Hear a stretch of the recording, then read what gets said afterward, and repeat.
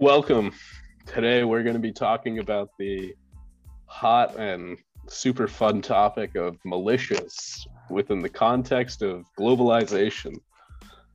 So I think to start, Rodrigo, I think it would be helpful for both us and the audience to know what exactly is the definition of a militia. So I guess I'll start with what I think the definition of a militia is based on what I found off of the age-old internet. Go ahead, man. So, according to the internet, militias are, according to Captain Robert L. Snow in 1999, militias are groups of individuals who have formed in paramilitary organizations that stockpile and carry assault-type weapons, wear military uniforms, practice military maneuvers, and yet are not part of the military. Yeah, so I think we can sum this up by saying that. How does that sound to you? Yeah, it sounds accurate, but I think I would say that maybe we could define militias by using the monopoly of violence. Because the state, or the governments, if you will, have the monopoly of violence. You cannot hire a third-party company to provide public security in the cities. You depend on the police force. You depend on the military. You hire a private military company. Yeah, but not for domestic operations, at least in most of the constitutions worldwide. So the thing is, if there is a paramilitary group using violence as a commodity apart from the state law, so that's considered a militia. It's a group providing security services or using violence in counterpart of the state. In counterpart? Yeah. Like as a part of the state, so... No, not as a part of the state. Then maybe that's my bad English. Not instead of the state, as a competitor. They are because this was something that I was thinking about when trying to define militias. Is how do you define or identify the connection between the militia and the state? So, yeah. How? That's a very deep question, by the way, and I think we could now. Both you and me can come up with two completely different answers to this question, because each case is a case, and I bet the case in the United States it's totally different than the one here in Brazil. Do you want to start by giving your side of the story? My side of the story. Well, I just wanted to maybe just expand upon this question first, because I was confused a bit.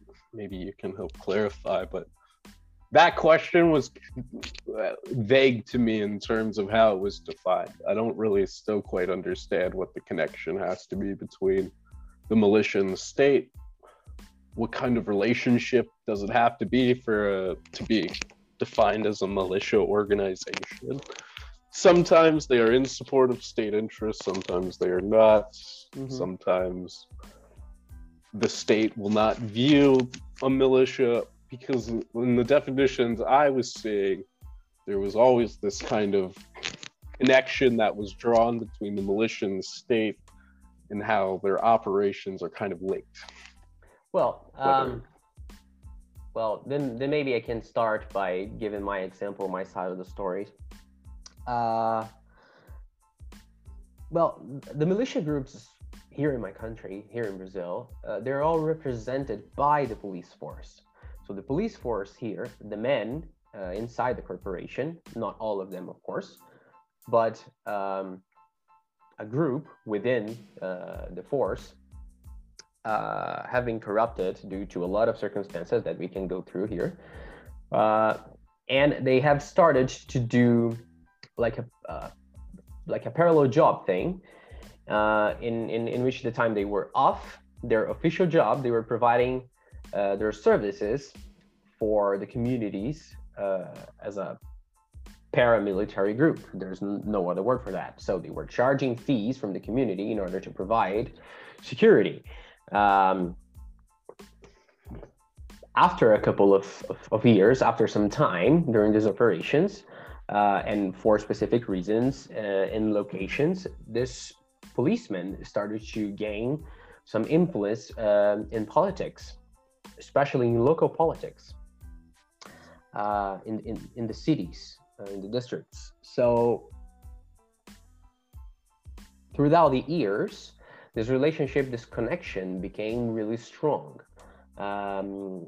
Therefore, I mean, these policemen were influencing the policies and how the law enforcers were viewing their actions in the city, and how they were dividing the police attention between the citizens and the operations where this militia groups already have under control. All right. So would you say then in Brazil that the militias kind of formed as a result of the state failing to serve the interest of its citizens? Therefore, there was an opportunity for other organizations to take up that kind of role? Yes and no. There's more into that. Because when we talk about militias in Brazil, we're talking about Rio de Janeiro. Okay, we're not talking about the rest of the country. The rest of the country is a completely different story. We have organized criminal groups, the factions, but they're not militias. The militia phenomena is specific to Rio de Janeiro. Okay, actually, this brings me to an important question that I have. Yeah, sure. Is for a militia to be called a militia, does the militia itself have to refer to itself as a militia, or is it from whose perspective does it have to be considered a militia to be a militia? From everyone else that is not a part of the militia, according to our definition that we have discussed. Okay? Because if you are a militian, let's call them like that, I mean, you're technically part of an enterprise. I mean, you're participating in a corporation providing services. That's very hermeneutical, I can say, double hermeneutical. I mean, there are 2 points of views for the same thing going on. But back to Rio. The thing is, the city of Rio de Janeiro started to be built, the modern phase of Rio de Janeiro started to be built after the 50s. And during this time, 50s, 60s, the south zone of the city, which today is the rich zone of the city, is where the wealthy people live. The most expensive square foot of Brazil is in this neighborhood, which is called Barra da Tijuca in Rio. This neighborhood was surrounded by a huge forest and by the hills that we have in Rio that is known worldwide. And once this neighborhood started to be built, I mean, the entrance of these people were controlled by those who settled there before. And those settlers, those previous settlers, were settled in a place in a very small neighborhood called Rio das Pedras, which is very close to Barra da Tijuca. So while this construction of this new neighborhood was going on, this group in Rio das Pedras was selecting those who would be able to live in this new fancy neighborhood. So they were kind of the doormen to this new great and fancy place that was being built back in the 50s, 60s. There's another pole of corruption, of militia in Rio. In the other pole of this corruption, of the militia points, there was not the case of access, but the case of as you said, the state lacking of services, lacking of providing services to this community. So the thing started in public transportation. I believe it was in Santa Cruz, in the neighborhood of Santa Cruz. So these people, uh, the people in the community needed public transportation, needed buses and vans, because most of the transport was being made by vans. And this, we were talking about the 90s now, okay? Uh, and Good times. yeah, good times. So in the 90s, these people started to do how can I say that in English? It would be like a non-official public transport system. So they were Like Uber. like Uber, exactly, but for public transport, which is a monopoly. I mean, it's a monopoly in the state here. So they could not. So they were all illegal.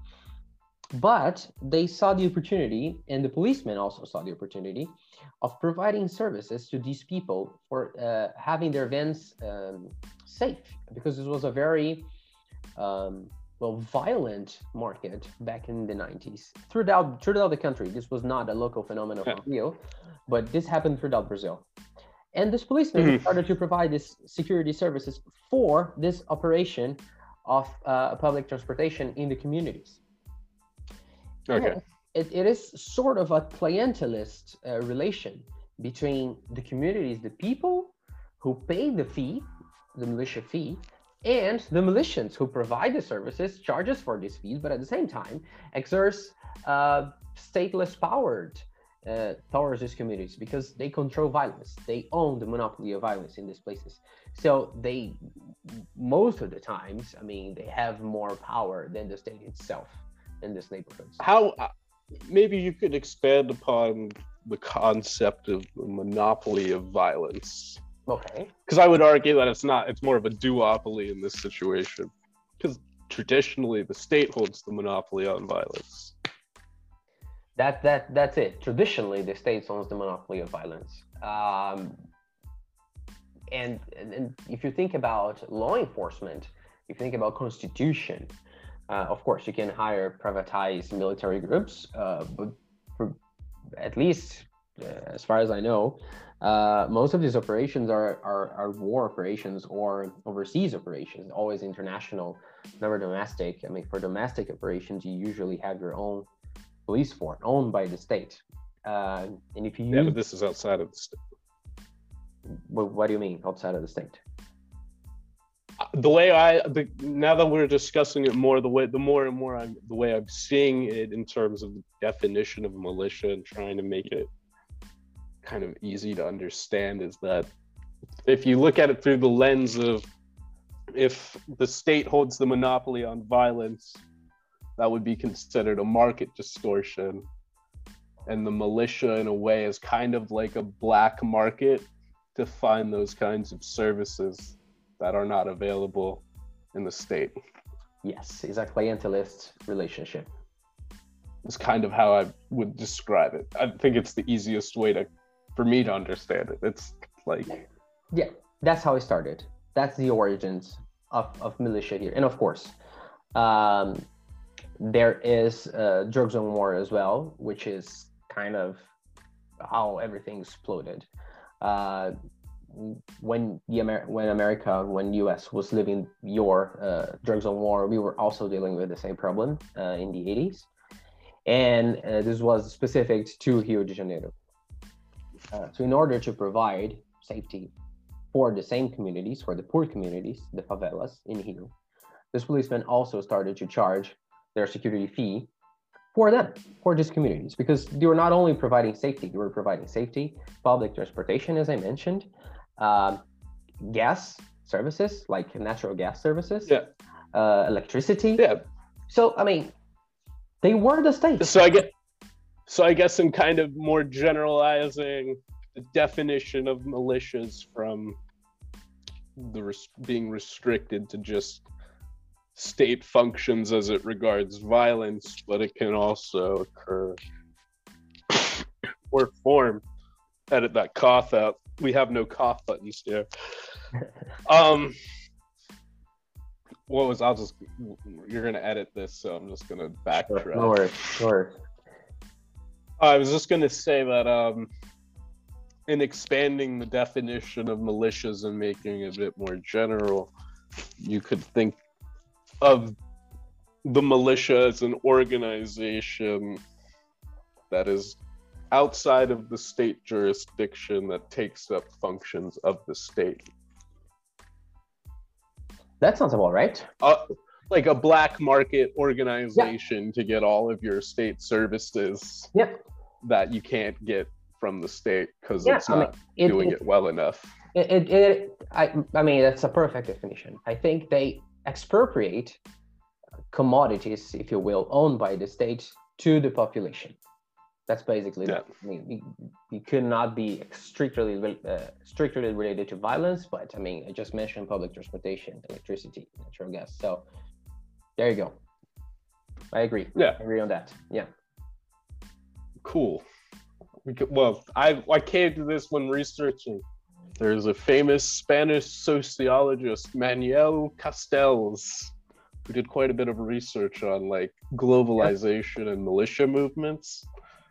And this was a big kind of a theory of his, this is kind of a reason why in America, especially recently, we're seeing more of a rise in militia movements. And he makes the argument that this is a result of forces of globalization and the fact that globalization hasn't led to quite the equal redistribution of wealth from gains of international trade. But so in this case, the state inefficiency is redistribution of wealth as a result of international trade. Because my theory anyway, and expanding upon his theory, is that the United States primarily has for redistributing wealth. Traditionally, the United States has favored policy positions that kind of are more principled upon trying to achieve market competition in favor of like market equity, which has created this kind of market distortion in regards to the unequal distribution of wealth. Yeah, but which is why you see more and more militia movements, because the wealth isn't being distributed properly, which means there are citizens in the United States that aren't benefiting the state serving its interest, that kind of deal. It's kind of confusing. Okay. Yeah, I totally understand that. And I mean, to a certain point, it's correct, at least in my point of view. But I also would attribute that to the institution, to the power of the local institutions, to be more specific. Not talking about like federal institutions, but if you're thinking about your city hall or your governor, the local authorities that are over there, I think these institutions have been seriously attacked in the past 5 years or 6 years or so, especially. Yeah. And I would argue. Yeah. Oh, God. Sorry. No, sure. And I think that they are weaker and weaker. And I mean, of course, the trigger comes from international trade and from the downside of the economy.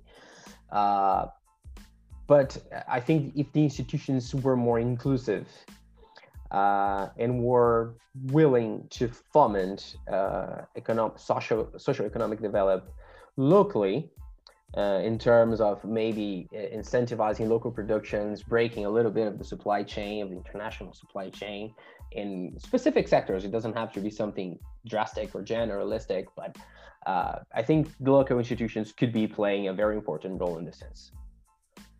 Yeah, I agree. I think in expanding upon that, from the way I kind of look at it from the macro view, is that the power of local institutions is kind of determinant upon the positions and the decisions made in like the federal government, mostly due to how money flows, because local institutions are dependent upon the federal government for their budgets and for their investments and the amount of money they're able to spend on these kinds of programs, as well as exchanging political favor, Oh yeah, definitely. all Yeah. that kind of stuff.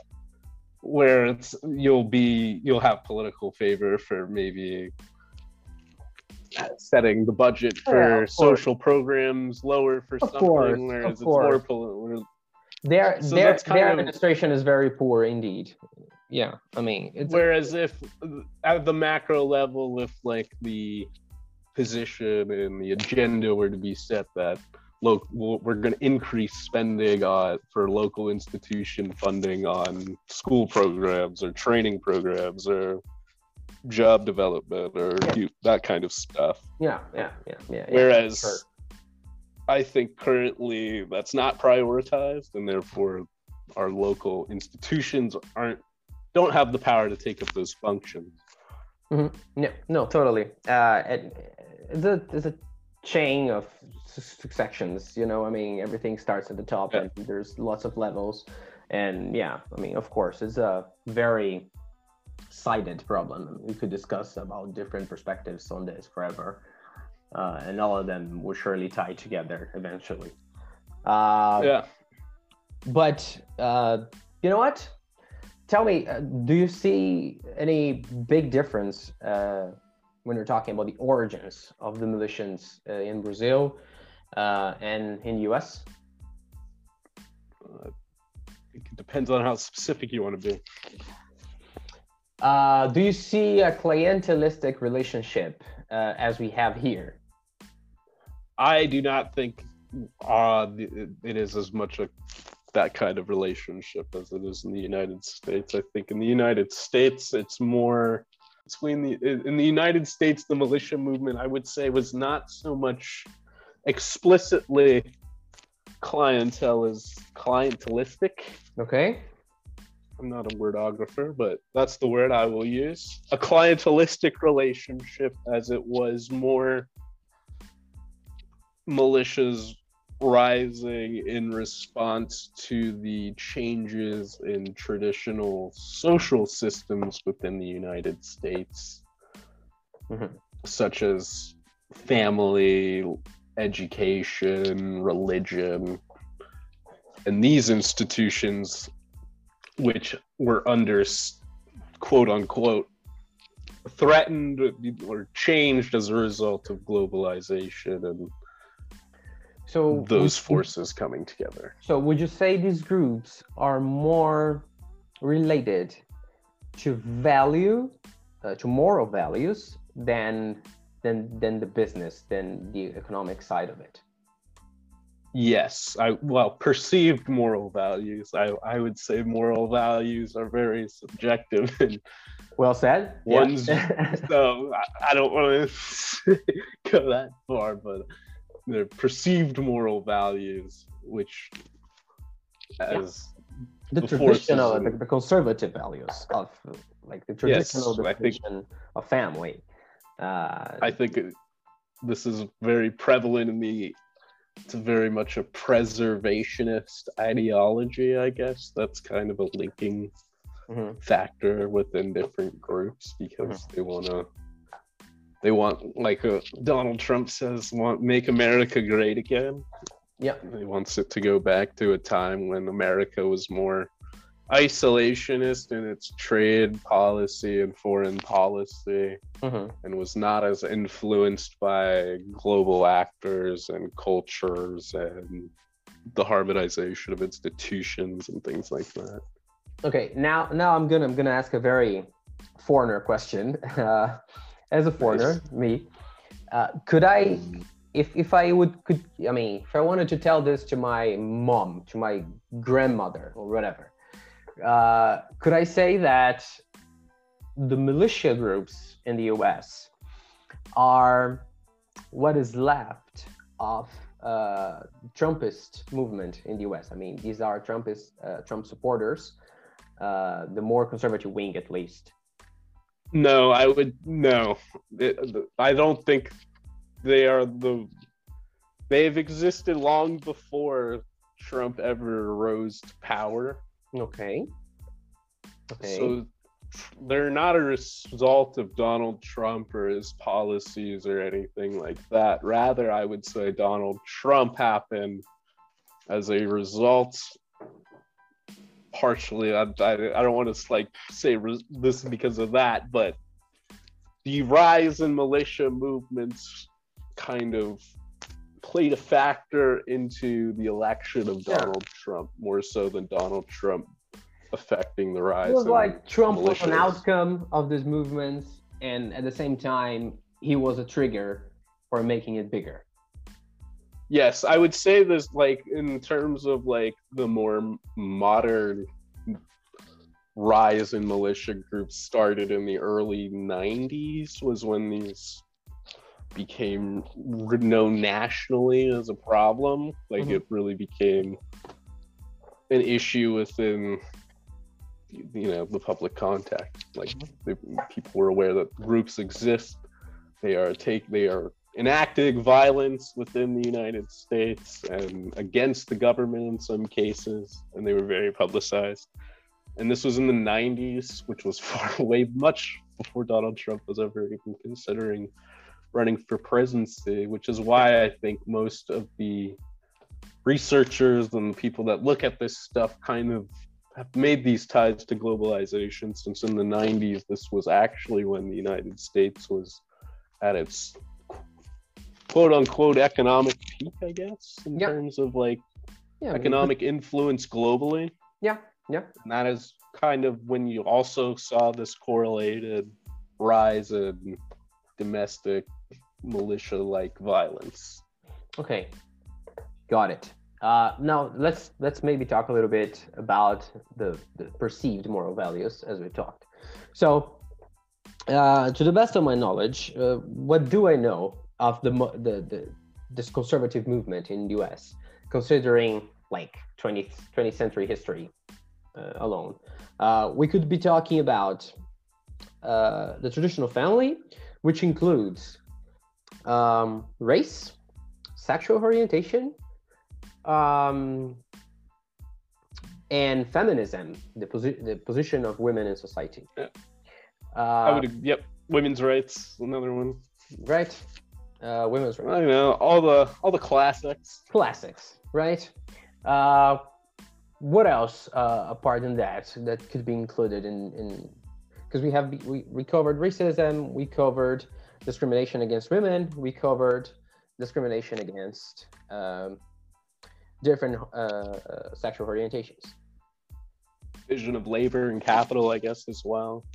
Division of labor and capital, and maybe another one that we could say here: the position of men in society. I mean, what is this the role? Kind of related to the position of women, right? Exactly. I mean, what is the role of the modern man? Because if women are working, if women are out, if women are empowered, what is the role of the modern man for the conservative? I think this is a great question. I think it also relates to the economic ties, because if more women are working, it can be perceived that there are less jobs for men. And those people that feel like they have their jobs taken away by a woman might blame the state for supporting policies that kind of promote gender inclusion, for example. And diversity as well, right? And diversity and all of this. There's the modern issue, which is immigration, and the whole global supply chain that came with the global production of trade, you know? Yeah. You know, I mean, and I mean, of course, most of the nations are importing more than ever. And China has a big role on that. There's the whole issue in Detroit and in the industrial belt in the US, where manufacturing. But the GDP is growing though, so. Oh, they're growing now. This is kind of, I mean, I guess the economy's always growing. It just depends on how much that people really argue over it. Yeah, But I mean, but in answering this question, I think this ties back to where I see militias rising as a result of failures of the state. Because even though the U.S. economy is growing, those the gains that they are making that's resulting in that growth are not being distributed equitably. Exactly. I mean, exactly. Which means you'll have more people feel like they are not benefiting from all of this economic growth and prosperity. Exactly. And at the same time, I mean, it's a true thing. I mean, I think these men are being outsourced by the state. I mean, the state is failing on them if we're focusing on the men. Yeah, not on the because I would argue that you would probably have less people feeling like the state has failed me, or like political institutions are not serving my interest, if they actually were, by taking some of these gains from trade and channeling it into more investments for local institutions and government things, and like programs and social development and education and training. Exactly. Which in most of the times benefit those underprivileged groups, those groups who have been underprivileged forever. Women, LGBTI community, Black people, all these unprivileged groups that have been, I missed the word now, that weren't that the state didn't take care of. That's what I was trying to say, that the state didn't take care of. I mean, they're now receiving kind of a special attention from the media, from the public power, from society, which in my perspective at least is more than fair. I mean, I'm not talking about that. I think that is necessary, should go on. That's not a point. But for those who have experienced a recent prejudice in this sense, especially, white older men, they feel that the state now is not taking care of them as it used to be. And instead, they are giving their privilege away to these minority groups, which makes them feel like mad and like, in my opinion, confound everything. Because, anyway, but that's kind of how I see that. Yeah, I think there's a lot to that. I guess I'm trying to think of an analogy of like it's so stupid how stupid the whole thing is. It's like white men have had, like, they get the ball at the playground. They're the only one with the ball, but forever since they've been in school, they've been told this is how an equal society looks like. Mm-hmm. And then someone else gets a ball after they've been told only one person having the ball is what equality means. Then you have that.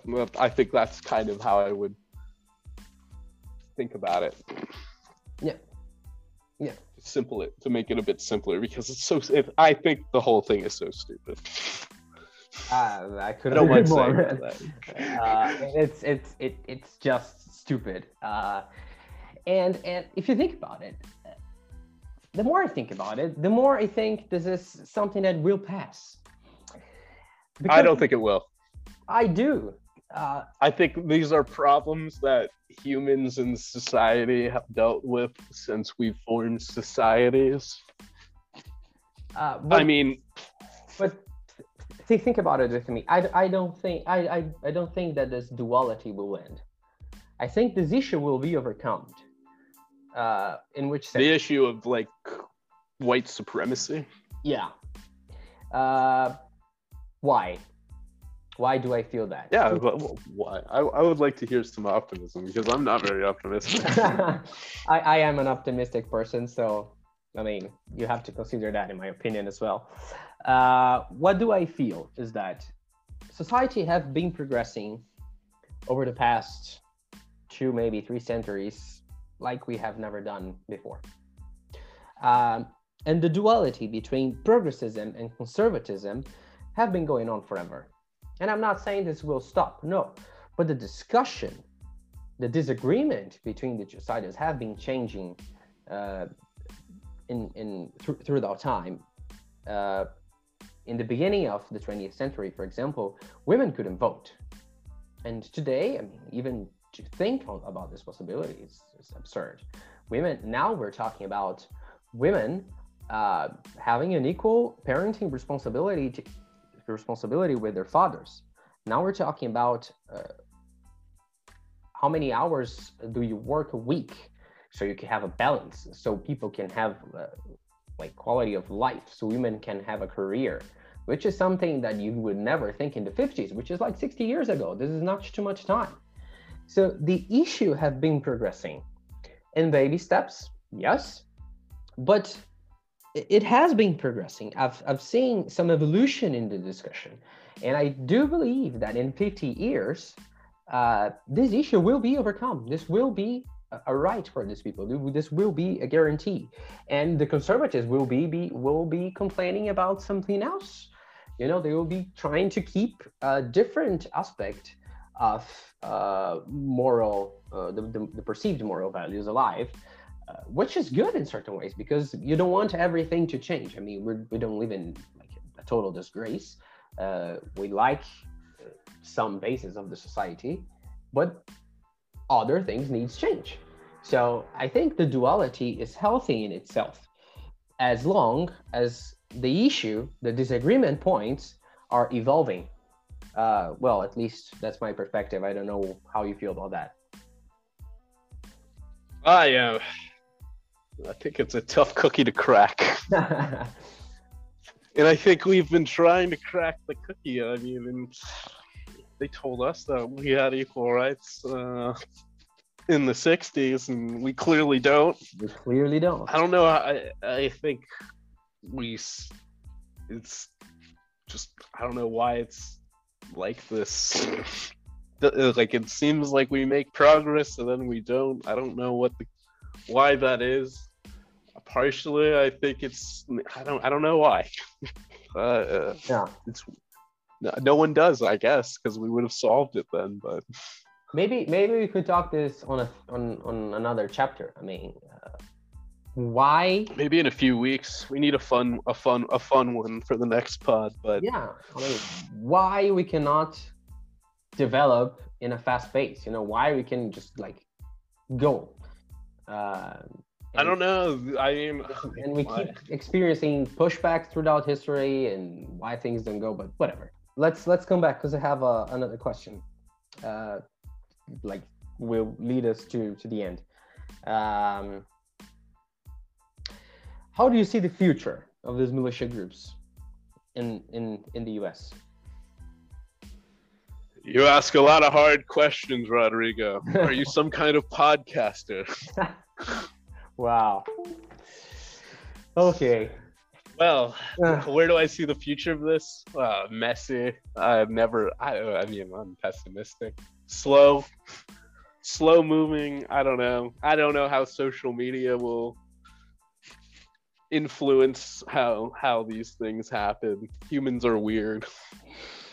Yeah. Nothing's predictable. But let's narrow down the question then. Do you see these militias groups having a big influence over the electoral process? That's a good question as well. Depends, I guess. I would say as of recently, these groups have been gaining more and more legitimacy through traditional political institutions and getting their people elected, I guess. I mean, nothing's been concretely, well, I guess they have, because you have like Congressman Marjorie Greene, who's openly affiliated with the QAnon conspiracy Oh, I heard that. I heard militia that. group. Yeah. So we have been seeing more things like this and more far-right GOP members and conservative politicians adopt similar rhetoric, similar positions. But I don't know. I think it'll be decades until any explicit links are probably identified. Mhm. But yes, I would in this way I do think they are gaining more legitimacy through the state. How long that lasts, I guess, is another question. I think if things go well in the United States and people are happy, I think these groups will become smaller and smaller and less heard of, and I think whatever they're talking about will become more and more restricted to certain platforms that they find aren't being censored or whatever. Mhm. Mhm. So you'll probably see further polarization of their ideologies and positioning. So you might have smaller groups, but they become much more violent, Yeah. I guess, because they become more and more. The smaller the group, Of course. the bigger Yes, of the course. echo chamber. Yeah. Agree on that. I do see the same trend. I think that they're going to become smaller but more prominent until it vanishes. That's my view. Yeah.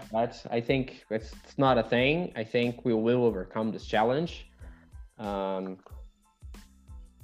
I think the answer is kind of simple, and kind of why I'm a bit pessimistic on the problem getting solved in the near future is it would require our politicians to exercise foresight and consideration on the impacts of any policies that they introduce objective upon solving any market distortions or things like that, because for every failure to redistribute any economic gains from globalization will be a reason for another person to find acceptance into one of these groups. Mm-hmm.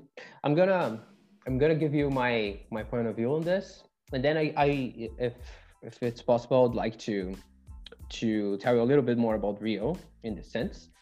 I would like to put this out in the internet for the English listeners, English speaking listeners. But let's get back to your point now. I think I agree with you in the sense that I don't expect this new positioning from the state.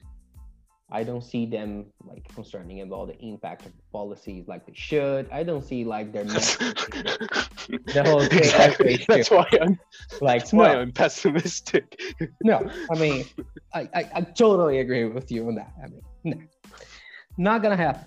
But on the other hand, what I see is the demand for this kind of behavior raising more and more. I think in the digital era, people have more access to information than ever. And I think people are starting to for the first time, maybe learn what is the role of the government, what is the role of these people that are called our leaders, what they should be doing over there. And I think people are maybe starting to understand, to have a deeper understanding of the impacts of the policies, how and what they should be demanding from their from the statement.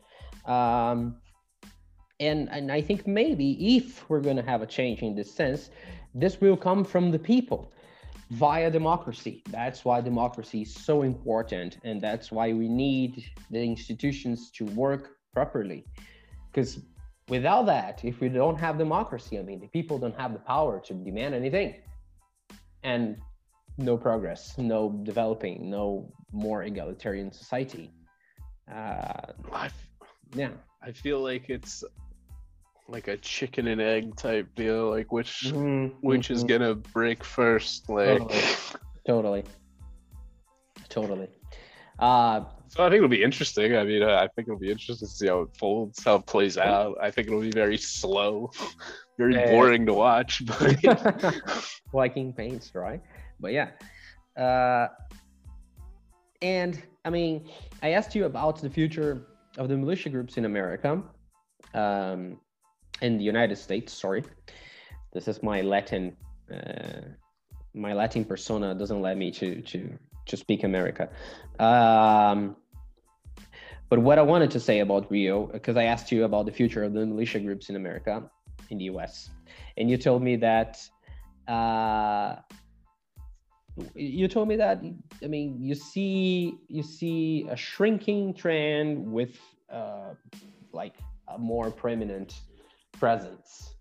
So less quantity, more voice, more influence, probably. Not influence. Not influence, but more, noise. Let's call it like that. Yes, noise. I don't know. It kind of like how you've seen with I guess in the Middle East. I guess like how the terrorist movements have progressed over the last 2 decades. Yeah, where their membership has declined, but the intensity, I guess, of their actions have certainly increased. Mm-hmm. Yeah. In response to that. Yeah. But what I wanted to say is like about the future of these militia groups in Brazil, because we have a big change there's a disruption of the scenario after 2008. Yeah, what's going to happen down there? So, what happened? As I mentioned, the city of Rio the modern city of Rio started to be built in the 50s, in the 60s, which when we had the first embryonic militia group. It was not even this term. Militia is a modern definition for that. At the time, they were not considered militias, but it was the embryonic militia formation in Rio das Pedras. Later on, in the 90s, we had this embryonic formation in, if I'm not wrong, Santa Cruz, where this parallel police force started to provide security services for public transportation, where people were like doing illegal public transportation, and this policeman would provide their security. Okay. What started to happen in the 2000s, in the early 2000s, as I mentioned, was that the policemen were not only providing security services anymore. They were providing natural gas. They were providing electricity. So they were like the state for those local communities, for those neighborhoods. And this started to become a business, a big business. Yeah. So, since it became a big business and it was strictly related to the elite neighborhoods in the city, the leaders of these groups started to have influence over powerful men, meaning politicians. There's a big political movement in Rio das Pedras. Rio das Pedras is the community of our current president, Jair Bolsonaro. He's a interesting guy. His son, Flávio Bolsonaro, which is now a senator, have throughout the century, since 2004, if I'm not wrong, he started to award militiamen from the police force over their services. I mean, if you kill them, depending on how many men did they kill. I mean, they were all completely in pro of the violence because they see that as a war. They are in war against the poor, the black, the drugged, the unprivileged people because they are taking out their spaces. In this sense, it's very similar to what we have in the US. You don't have the clientelistic relationship, the business side of it, but the reasons, the motives for the people who run this is very similar. Yeah. And then one of these guys that received an award from Flavio was what is the award? Is it like a medal? It's a medal. I'm just curious. Yeah. It's a medal. It's like a little medal. You get a plaque, and a little certificate. Hang on the fridge. It's a medal. The money. Don't ask me the name of the medal. I don't know. I'm not an expert on ceremonial Brazilian sword. Thank you. That's it. That's what I'm not an expert. Something like that. And yeah, just trying to learn a little bit more about the Brazilian customs, man. But dude, let me say this because this is very important for international people to know about.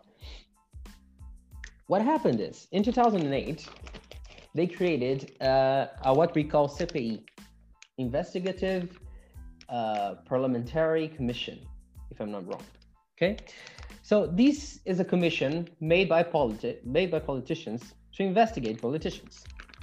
Okay. Politicians love commissions to investigate other politicians. Exactly. Nothing better than a good commission, man. Exactly. It gets me out of bed in the morning.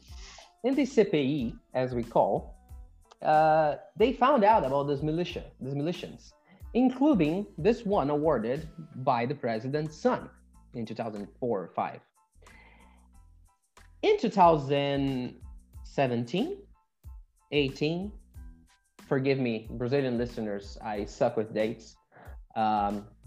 We had a very sad episode in our history in which one of the left wing's city councilors was murdered in the city of Rio.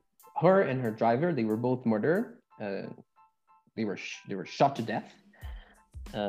Daylight in the streets. And the guy who was awarded by Flavio in 2005, 2004, was accused of being the responsible for pulling the trigger against these people. A month, 1 year, I don't remember exactly. Again, I suck with dates. Some time later, he was wanted. He ran away, hid, and he was wanted. The police found him, and there were like 70 men surrounding the house where they found him. And he was murdered in this case. So all the secrets about who hired him to murder Marielle, the city councilor who got murdered, who hired him, what was going on in the president's son's cabinet, because he was also accused of corruption in the cabinet, of using public money to pay for ghosts employees. What is the government statement on that? Do they say anything, or do they recognize it, or is it an accident? Or how do they explain it? The killing of Adriano. Actually, I mean, it was weird because he had no way out. It was kind of a suicidal operation from his side, from Adriano's side. He was surrounded and he decided to attack. So he started to shoot against the policeman, and the policeman just strike back. Bottom line, I think we can start concluding and about what we have so far. I think we can wrap it up. I think we've made some progress. I think definitely. I've learned more. I think I understand militias a little bit more when looking at it through the lens of globalization and looking at it kind of as a chain that starts from the failure of the state to non-state organizations taking up state functions, and in the case of militias, it fails. I think we can safely classify violence and military activity in as one of those functions of the state that gets taken up by these types of organizations. Definitely. I think I learned that. I think that was pretty cool to learn, I'd say. Learned a little bit about how Brazilian, how the economics. I'm pausing. We're gonna mark that. Pause for effect. An editing break. I was gonna say, well, about the Brazil situation, I learned one, there's a lot of similarities in terms of the motive behind the rise of these kinds of groups. Yes. And I was interested in the differences in terms of how in the United States, where I'm from, it is much less of a clientelistic, business-like relationship between citizens and these groups, whereas in the United States, it's much more rooted in identity and cultural politics and things like this. At the end of the day, I think we could say that the similarities are in the reasons, in the motives of these people, as we discussed. The differences could be defined by the efficiency of both of the states, because the American system, the American state is like much more well established than the one we have here in Brazil. I mean, you are a more developed country than we are. In this sense, I think it's only natural that our people are actually turning this into a business, whereas your people were using more kind of the perceived traditional values instead of the economic side of it, because it's not up to that point yet, at least. Interestingly, I would say it was the resultant economic changes that became, how do I explain it?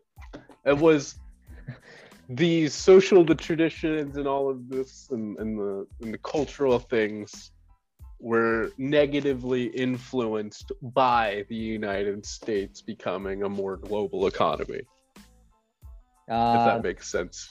It didn't. Could you try me again? So in the sense that because the United States become more globally oriented in its economic activities, okay, it is perceived that is the reason behind changes in traditional cultural identity type things. Probably a better way to say that, but. So you mean whereas in Brazil, that the inefficiency of the states are directly seen in terms of like services provided by the state. Yeah. Those are okay, lacking. got it. That's it.